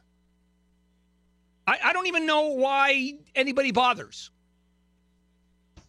I guess just to have a neat office building and never having to pay traffic tickets. Well, that's worth something. Well, after the sort of tit-for-tat that we've heard, Russia saying, hey, we'll shoot down your missiles, and Trump saying, well, get ready because we've got missiles prepared to come your way. Now we find out Russia can jam U.S. drones in Syria. From Russia. You know, I wish Brian Suits were here because I would ask this question. Brian, if you're listening, maybe you could email in or call in. Does it really matter? Because we already know where all the targets are. And do you need the drones, or it's already preset, where the coordinates are preset? The cruise missiles know exactly where they're going? Well, if you're going after targets that move, like trucks or... Right, or I can see, exactly, there's one, or I can see where you have changing targets. You decide that one instead of this one. But I even think those can be changed mid-flight. So I don't know how big a deal this is. Maybe it's maybe it is a big deal. They're saying that they haven't yet been able to jam the bigger drones that carry weapons, like the Predators. Got it. But if they get that ability, then you actually complicate delivering the weapon in the first place. Yeah, and then the issue, can they jam cruise missiles? But I don't think so, because there's nothing there except inside the cruise missile, I think. All right. Anyway, I'm sure that Brian's going to come in the hall at some point and go, Handel, you're a moron, and here's why. Puerto Rico and some states here in the U.S. are about to receive a lot of money from HUD. $18.5 billion to Puerto Rico, about 10 of that to fix the stuff that got destroyed in the hurricane, and another 8.5 for mitigation activities. So if there's another hurricane, perhaps it won't be as bad. And the Virgin Islands are getting some money, Texas, Florida, even California is getting some mudslide money and wildfire money from this administration. My question when any of these stories come up and massive amounts of money are being spent, which obviously it's desperately needed. I mean, there's no question. This is part of the United States, and the United States, I think, has an obligation to help dealing with its own citizenry and, in this case, territory. But I'm wondering, if you're talking about $28 billion that HUD is going to be awarded, part of it even to California, is this money that has to be borrowed, or is it already in the discretionary funds? Is it an emergency fund that is already set up in the budget? Because it seems like we blow past that every year, no matter what the amount is put away. Or it's borrowed against. The money is there, but as soon as the deficit hits, of course, you have to borrow it right back. So, it's interesting. That's another one I should ask Brian Suits, although he would probably have no idea. Actually, what I should do is ask Scott, who deals with FEMA, because a lot of the money goes through FEMA, right? Yeah, he might know that. All right. I have no idea what he knows. I know. I have no idea either. I'm just, am I actually spending time showing my ignorance here? No. Is that what this half hour is about? We'll be right back. Ophelia, you've been on my mind, girl, since the flood. My handle here, it is a Wednesday. Boy, we're full of news today. The big story, Zuckerberg. Okay, again in front of Congress. Day 2, same thing, same place. Deja vu all over again. Maybe bye-bye Mueller. Who knows? And then the big news, or some of the big news, Paul Ryan, no re-election for him. And we'll talk to John Thomas, top of the hour on that one. All right, back we go as we finish Handel on the News Late Edition. Jennifer Jones-Lee, Wayne Resnick, and me. And you remember those 15,000 buildings that were supposed to be retrofitted by the city of L.A.? Well, the city of L.A. wants an update. Shaking all over. This was a vote that makes it impossible to comply with. So they issue an ordinance, and this is in 2015, saying you have to retrofit. You have to make it earthquake compliance. The problem is, how many people can afford that? For a house, it could be $130,000, millions for a concrete structure. Who has that kind of money? And it's not as if they're giving you the money. I mean, even loaning you the money at 0% interest, you have to pay it back. Well, so they said if you had a wooden structure, you had until 2022 to make the repairs. You're still not going to make it. No, and a concrete structure, I think, was you had till 2040, but you were talking $130,000. That's for the wooden structures. Yeah. But we're talking millions. 2040? 2040. Well, I mean, you're dead by then, so, I mean, who cares? It's whoever's going to inherit that building. But still, it's crazy making expensive. Yeah. And it's just not going to happen. So the house goes down. You know what? Here it is. Figure out when the earthquake's going to come and make sure you're not home. There's the answer. And how much is this going to cost for them to go around and have people tell them, no, we didn't have the money to make the repairs yet? They're simply not going to make it. There's going to be some kind of enforcement authority is going to go out and say, let's see your repairs. And go, I don't have them. And what are they going to do? Nothing, because they don't. Technically, nobody's hit the deadline yet. So why are we spending money to go out and see how the progress is? Maybe they can send those people out with the people who are going to paint all the city streets white. Oh. Yes, climate change. Things are too hot. And so LA Street Services has been doing a project where they paint some streets. It's not really white. It's kind of a light gray. But it's a huge difference in terms of retaining heat. I mean, black absorbs heat, white reflects. They're saying it could be up to 10 degrees difference. Right. And normally when it's hot in LA and the sun is shining on those streets, the roofs of your house can be 50 to 90 degrees hotter than the air around it. Crazy. The other advantage is you won't see a lot of Black Lives Matter demonstrations going on. What? I don't get it. So, you mean black streets matter? Well, maybe you won't see lots of black streets matter. Yeah, well, I'm talking about the demonstrations themselves on streets that are... Never mind. Sometimes they work, sometimes they don't. Precisely. So in Parkland, Florida, the school district has voted against arming teachers.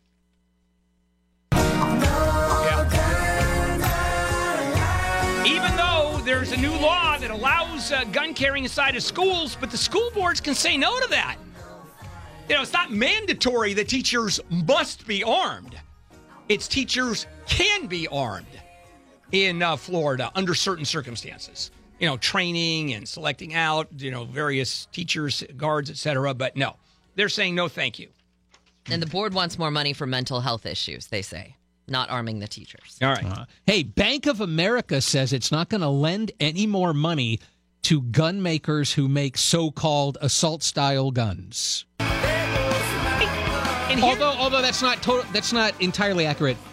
Companies that make those kinds of guns for non-military use, they won't lend money now, to. My question is, obviously there is a movement that really took off after the high school shooting in Parkland. And clearly those kids have hit something.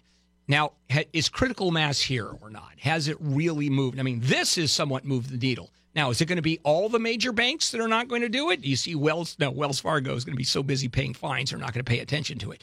But are you going to see the rest of the major banks following suit? And who knows? Citigroup says they won't do business with any retail chains that sell bump stocks or sell guns to anyone who hasn't passed a background check or anyone who's under 21. Right. So different banks are picking different fights in this battle. Well, Wayne, I feel like you would be the expert on this. Federal employees lag private sector workers in salaries by 32% on average. Pay me. You know that. Yeah. However, my question is, if you add the benefits and you add the vacation time, now it's starting to, the gap starts to decrease. It depends on what you want. It's definitely worth it for the benefits and the incredible amount of annual leave that you end up accruing, and for the fact that you still get some semblance of a pension, which in the private sector, there are a lot of people who get nothing. Do you guys know that our AFTRA insurance is actually better than Scott's insurance through FEMA? Through the feds or through the military? And the after insurance is not terrific either. No, it's still better. Wait, does he not have a choice of plans to pick from? Yeah, he does, but ours was still better. Our after one was still better. Hey, does the after insurance cover veterinary care for the dogs? No. Oh, that's a shame. That really is. Although, now, as far as the feds are concerned... That's covered by ARFTRA. Right. That's well done, Wayne. That's well very good. Done. And then the other question is... and I'm going to sneeze. Hold on a moment. Okay. Now, notice that they didn't talk about state or county employees. That changes everything. Man, there's a total difference there. All right. Now, coming up, John Thomas. And we're going to talk about Paul Ryan not running for re-election. KFI AM 640. Okay.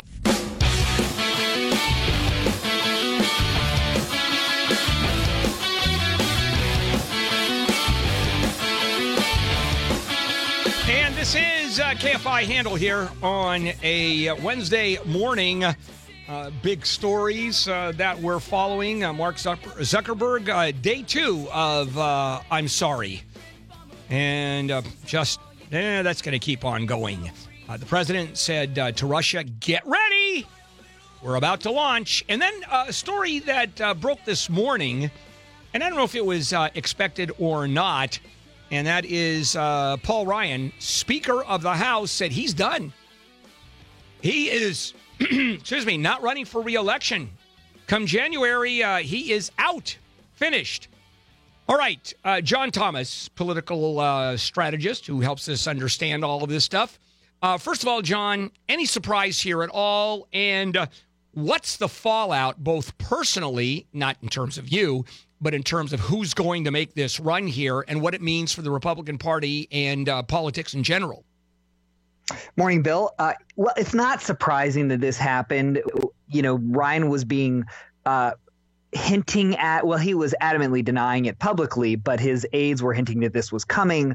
It wasn't surprising that it did end up happening, but there are a couple things that this will kick off in effect. First is the race to succeed him, who's going to take over.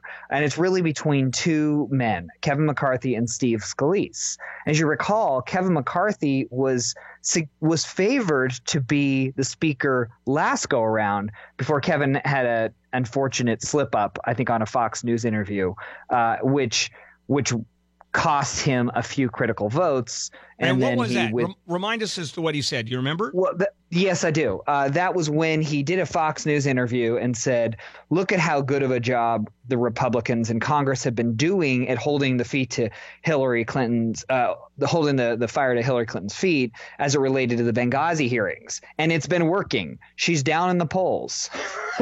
Right. He said that. And then it basically appeared to show that the Benghazi hearings were more of a partisan bent rather than getting to the bottom of the Benghazi controversy. And that ended up costing him his position as speaker. And then Ryan came in as the reluctant hero and became speaker. Now he was legitimately reluctant to do it, was he not? He was and he wasn't. Remember, this guy has spent his entire life in Washington as an aide and worked his way all the way up to a member of Congress. Remember, he ran for vice president. I mean, this guy has real political ambitions. And so I think it was reluctant in a way, but it also was welcomed. So here's a couple things. Most people assumed that Paul Ryan was going to retire, but they thought that he would finish out his term simply because he would hold his seat and be able to hand it over essentially to another Republican. And the number one job of a speaker, besides getting the votes done, is to raise money for the party. And Paul Ryan's very good at that.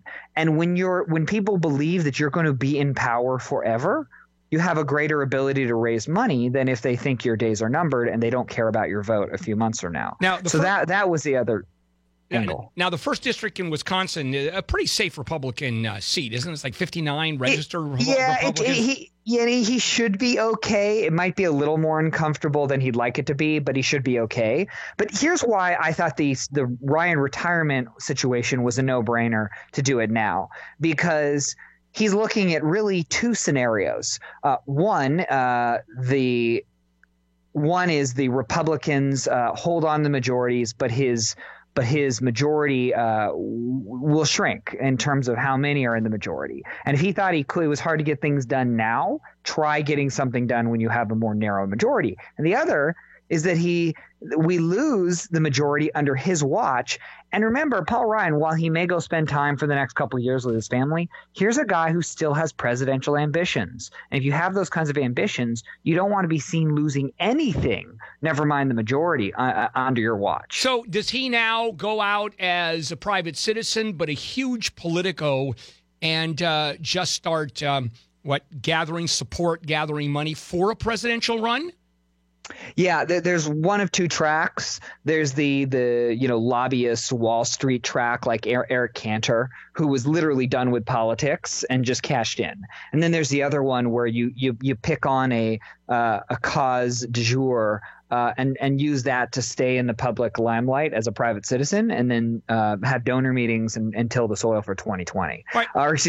For the next 2024. The other thing, Bill, is what is Donald Trump going to do? Because whoever he anoints will probably become speaker, because the conservative wing of the House will follow suit, and he's very close with Kevin McCarthy.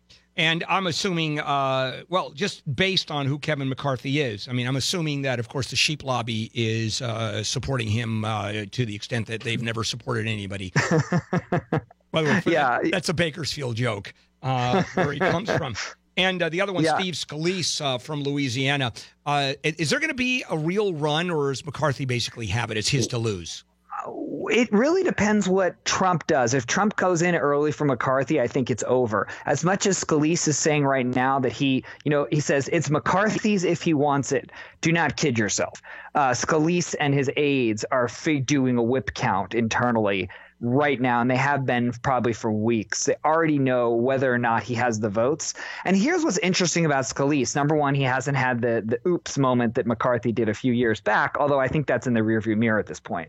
The other is there's a reason you and I know Steve Scalise's name. Yeah, because of the shooting. He was shot. Right. And that garners a lot of sympathy, doesn't it? And not just sympathy. It garners a particular strength in messaging when Democrats say that that Republicans don't understand gun violence. They just they're all right-wing nuts when it comes to guns. Scalise can say, look, I understand I was a victim of gun violence, but I still am proud, of my Second Amendment rights. Yeah. And if it weren't for people with guns near me, I would be dead. All right, real quickly before we take a break, and I want to continue on with a couple of more things, and that is one of the reasons that Paul Ryan bailed is because there's a legitimate fear that he may lose the House at midterms? There is that fear. Absolutely. He's looking at the numbers and basically saying, well, this is kind of out of my control at this point. And I'm going to lose either way, because if I'm going to get blamed if we barely hold on to the House, and I'm going to get blamed if we lose the House. Got it. All right, let's take a break. And I want to come back and talk about a much bigger picture here. What does it mean on a national scale? And when we come back, your chance to win $1,000 brought to you by Cunning Dental. If you have crooked teeth, obviously you look like crap, but you can do something about it. Call Cunning Dental for a free exam. Call 888-640-SMILE. I can't figure it out why I'm so caught up. Got me feeling it. Caught up. I don't know what it is, but she's twisted. I'm so Handel here on a Wednesday. Here's your chance to win some money. Your shot at $1,000 now. Text the keyword luck to 200-200. You'll get a text confirming entry plus iHeartRadio info. Standard data and messaging rates apply. That's luck to 200-200. The winner's notified with a phone call. You've got to answer it like Michael in Riverside did. He won $1,000. Your next chance to win an hour from now. All right, back we go with John Thomas. This morning, the announcement by Paul Ryan, Speaker of the House, he is retiring. He is done. He is not going for re-election. And John and I were talking about the probable next speaker is going to be Kevin McCarthy out of Bakersfield. So it will be a California person. Although, John, earlier I think we were talking about how much more California is going to get as a result of us having our own speaker. And I'm guessing a big nothing because California hates this guy with a passion, right? That's true, but it's still, you can't undervalue the real value of having the speaker from your state. It's not all about money. There are regulations, there are other things, and remember, high-speed rail funding and all of those things comes from the federal side. So it's good to have the speaker. It's good to have senior members of the House from your state. It's a healthy thing. All right, so. Let's go to Kevin McCarthy, and that is probably the next speaker. And relative to what happens, I'm assuming that I'm going to sort of give you a precursor here. I'm assuming if the Democrats, of course, take the House, everything changes. I mean, that's a sea change, and gridlock happens. Donald Trump will be able to do nothing. However, does it change at all the current makeup? Does Kevin McCarthy change the way he runs the House relative to Paul Ryan, assuming the Republicans stay in power? We're in the swing of the midterm cycle now, Bill. Nothing's going to get done. I mean, and it's simply because everybody wants to be in stasis. No members on either side want to stick their neck out and vote for something that, unless it has, 80-20 support, right? So right now, you're not going to get anything done. McCarthy would simply be a caretaker. And then, of course, if Republicans hold on to the majorities, then they can get some things done. They've got about a 6 month to a year run before your full 2020. But I don't anticipate much to change between now and the midterms. And what's also interesting was, although Paul Ryan wasn't an incredibly popular figure, he really didn't in these special elections for House seats. He wasn't the victim of attacks. Because the Democrats charged all their fire on Donald Trump and then tried to associate that with the person running for the seat, versus Nancy Pelosi is always the area that Republicans go when they want to attack another Democrat running for a House seat. All right. So does Paul Ryan stay speaker right through January, or is an election, are they moving around right now and we can see a new speaker in the matter of weeks? That is a good question. I think it's really up to President Trump. I think Speaker Ryan will deflect to the president. Again, the only reason it's useful to have Speaker Ryan here as Speaker is if he actually works his tail off to raise money, because that's what the Republicans need more than anything. One thing you have to give credit to Kevin McCarthy about is he is one of the best fundraisers we've had in the House in some time. I mean, he's just an animal, and he's not going anywhere. He's in a safe district, and so if he did take over as Speaker, he has a much stronger case to apply pressure to the interests and donors that want to give to the Republicans, because McCarthy's going to be around to remember whether or not they did or didn't give when he asked them. Yeah, and Nancy Pelosi, real quickly, who has a reputation of raising money, too, which is one of the reasons she's still minority leader. It is the reason. Yeah, and she's like 130 now or whatever the hell her age is. Just curious, who's the better money raiser? Is Pelosi the top of the heap when it comes to raising funds? She's great, but it really just depends. On the Democrat side, she's the best, hands down, no question. But her ability to raise money, it really depends on who's in power, Bill. That's unfortunately how it works. If you have the majority, you can raise more money. You got it, John. We'll talk on Friday, okay? All right, thanks, Bill. Have a good one. All right, coming up, it's going to be Dean Sharp, the House Whisperer, the world's smallest light switches, and a new way to make deck wood. I'm not going to touch that. No. Huh? No. Yeah, that's right. Yeah, Alec is saying, nope, that's not going to happen. And you're right, it's not going to happen. A new way to make deck wood. Okay, why don't we just take a break? Jennifer, you want to take it from here? It's a great idea.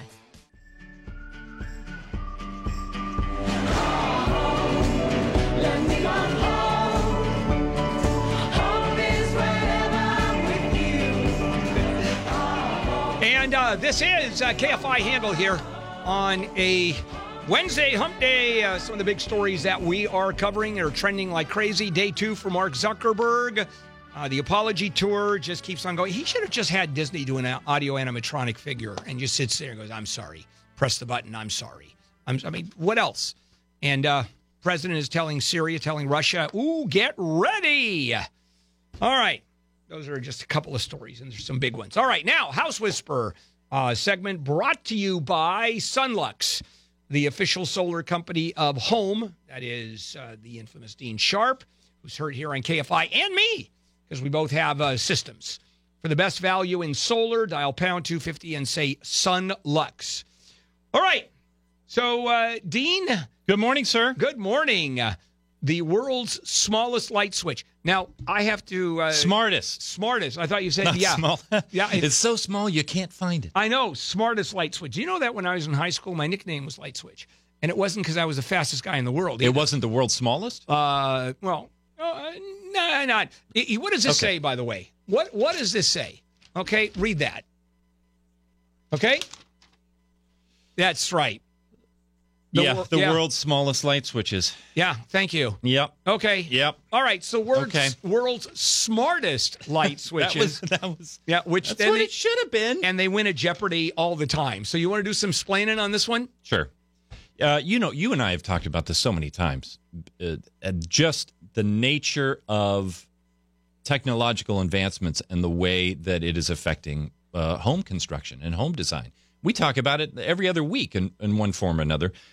And here I was at the Dwell on Design show last week down at the LA Convention Center, and both the things that we're going to talk about today were exhibitors down there that I spent some serious time with because I was impressed. And this is yet again one of those steps forward. And when we talk about tech smartening up a house, these days, we're not talking about some random prototypes or some idea of a thing that may be coming eventually. These are real products that are hitting the market. This is actually hitting the market this year. It's by a company called Brilliant Tech, and it is really filling, I think, what is the kind of the missing gap on where smart home technology has been, and that is a lot of smart products now, like your Nest thermostat or your drapes or your lighting.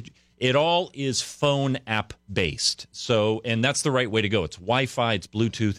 It goes to your phone. There's an app on your phone. You pull, and so if you have your phone around, but once you get home, your phone isn't always right with you at all times. Or you have crap reception like you do at my house. Right. So there has to be an intermediary device. There has to be something other than just Alexa happens to be sitting in the room with you, or your Sonos, or whatever, or your phone. And it's got to be inexpensive, and it can't be something that takes crazy hard wiring, specialized wiring in the house. And here they are. These are light switches that replace your light switches. They can literally replace your light switch in all of 5 minutes. All right, and what do? They interface with your lights, your voice, with camera, with Alexa, with home control smart systems, with your thermostats, with your smart appliances. Okay. And this becomes a room-by-room interface, and it's right there. All right, couple things. I'm assuming part of this or all of it is internet-based, correct? It doesn't have to be Wi-Fi based, but it doesn't have to be. They'll continue to function even if the Wi-Fi shuts down. All right. And one of my questions, and I've always done this, the more technology I put in there, I put Waymo systems in, which do things automatically, lights go on, et cetera. And those got so much in the way of what was happening in my house that I had to undo 3/4 of them. Understood. It was just too much. And that has been the criticism that I've had of quote-unquote smart home systems for many, many years, because you get to the point where, like, wow, we are doing so.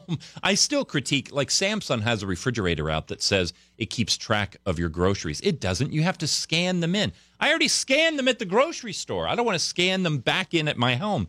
So anything that I've got to jump through hoops to do or take extra effort to do, I'm not interested. I don't consider that part of an active smart home system. But this is not the case. These are just light switches. They're light switches. The exception being this light switch you can talk to. So if you don't want to walk over to the wall by the door and turn on your lights. God forbid you walk 5 feet and flip a switch. All right. I know that's true. tough. That's true. Okay. And yet, here's the thing. Let's say you're in the kitchen and the time has come to wake the kids up. Instead of going down the hallway, flipping on their light switches, if you have one of these light switches in the kitchen and you have another one of these in the kids' room, you can simply say, hey, brilliant, wake up the kids. Yeah, because their lights come on. I get it. Music starts to play in their room. God forbid you ever wanting to walk in and touch your kids. Right. I get that. How about this? You're about to watch a movie, and you have programmed into this the dim settings that you like. Yep. The setup of the home theater system. And so instead of going through all of that and grabbing everything, you just basically say out loud, hey, brilliant, set the family room for movie night. I cannot tell you what a pain in the ass it is for me to have the remote control in my hand and push the one button that says light. Okay, we're going to come back, aren't we? Are we having a good time with this? Or what? Do you want to pick it up, do more? We talk about the... no, fine. The deckwood. No. Poor Dean. Everybody heard. Everyone heard. They know. All right. They know. We're going to move on. We are. We're going to move on to your deckwood. Yeah, we are. You're such a brat, Handel. All right. Oh all right. Jennifer, you want to share?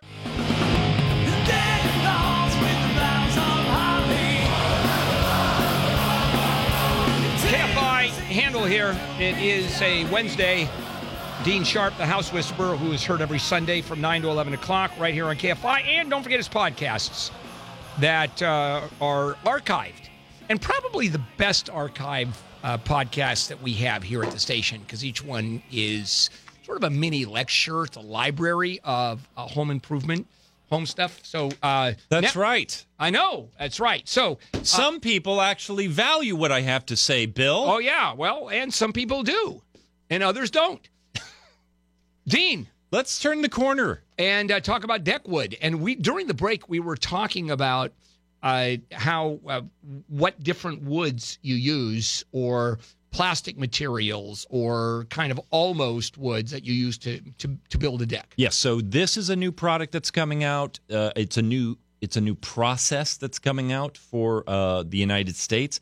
Been doing it in Europe for a while now. It's tested. It's proven. But here are your current options. You're going to build a deck. Right.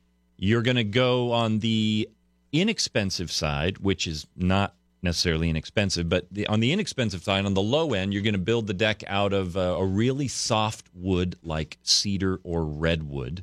Soft meaning, it's easy to scratch, dent, and so on. And on the high-end side, you're going to use what we call an ironwood, either a mangaris or an ipe. These are either like a Brazilian rainforest wood. Only some of that wood that's available in the U.S. is actually being sustainably farmed. The rest of it is actually clear-cutting rainforest, which is not – that's a whole thing that we don't need to go into, but not good. Those are incredibly hard, very durable, multi-decade and wood. insanely expensive. And insanely expensive. The thing which so many people have gotten excited about these days are these plastic deck systems. I'm not going to mention any manufacturers, but I'm just going to say no, I don't like these at all. I tell you, there are two kinds out there. They both push themselves as being green, quote-unquote green. One actually is, and it's the one that I like the least. It's basically just a PVC product. It's green in the sense that, like all PVC, you can recycle it if you ever get rid of your deck in the long. But we have to account for the fact that PVC is a petroleum byproduct, so I don't know how green in the end that really is. And plus, I don't like the way it looks or feels or behaves or performs long term. It pretend it's wood, and that doesn't pretend well. And when you walk across it, you're walking on plastic. On plastic. Now, the one that kind of tries to straddle the fence isn't green at all, in my opinion. It's when you take PVC and you take actual wood fibers and you combine the two together, that it makes a composite. It feels a little more wood-like. It looks a little more wood-like.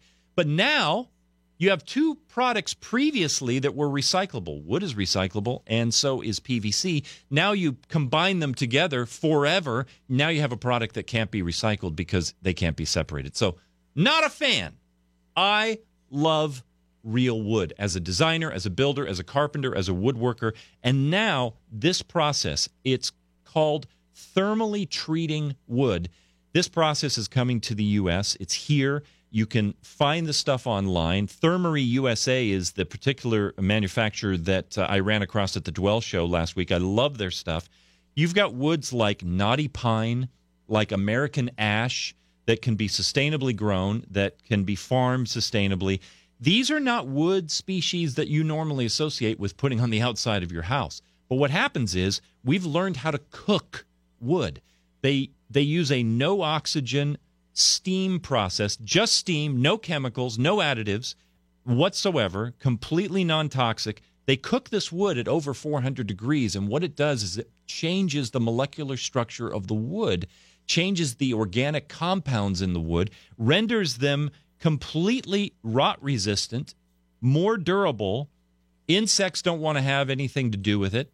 And they dry out completely. These pieces of wood no longer, not only do they not absorb moisture, they no longer have the capacity in their cells to absorb moisture. So there's no warping? There's no warping. There's no cupping. There's no bowing.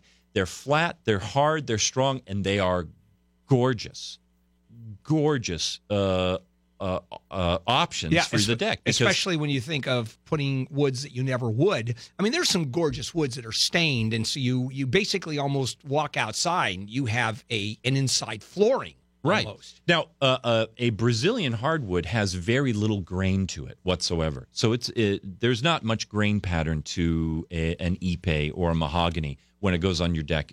So it's very, very uniform. But a product like ash looks very much like oak. So imagine having an oak deck. All right. It's amazing stuff. So if you're in the market for a deck, you've got to consider this stuff. At least consider it. All right. And your website, you can go to just KFIAM640.com, and you get all the archives. Or any of our social media, At Home with Dean, Facebook, Instagram, Twitter. Got it. All right, Gary Hoffman, how's your e-pay? Does Dean do you have a job interview today? Listen. What are you doing? This is not my only job. I know, Yeah, I'm wearing a vest and a jacket. All right. And you don't quite match. You actually wow. You actually look like they're not supposed to match. The rich irony of Handel bagging on someone else's clothes. I know. Yeah, What are you wearing under that shirt there? Black T-shirt. A black T-shirt. Yeah. Okay. Is that your workout shirt you got on there? No.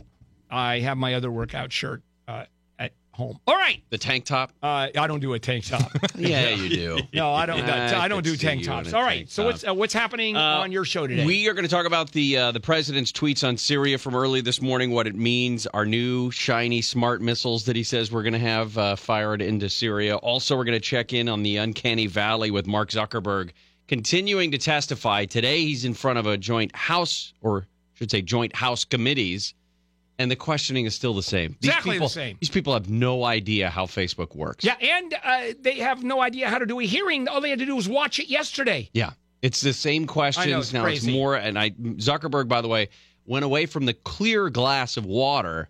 I'm assuming because the circuitry that was shorting out has caused some problems, so now it's just hydraulic fluid that's going into his mouth. All right. And then the author also of a book called The Apple Survival Guide. But Apple, in the way we say Apple, we can't say the word on the radio. Understood. And Brian Suits is sitting in with you. Brian Suits in again today as well. So you'll get a lot of information. I'm talking about not you out there in Radio Land. I love saying that. And you, Gary, inside Radio Land. We'll get a lot of information on all the technical aspects of the new smarter, real smart missiles. The only adjective he didn't use was shiny. That's true. All right, coming up, Gary and Brian Suits. Dean, thank you. Hear you on Sunday. Thank you, sir. All right, take care. I'll be back again tomorrow when we do this all over again. Handel in the Morning Crew. KFI. Oh, Gary, have a good show. Thank you, sir. You got it. KFI AM 640.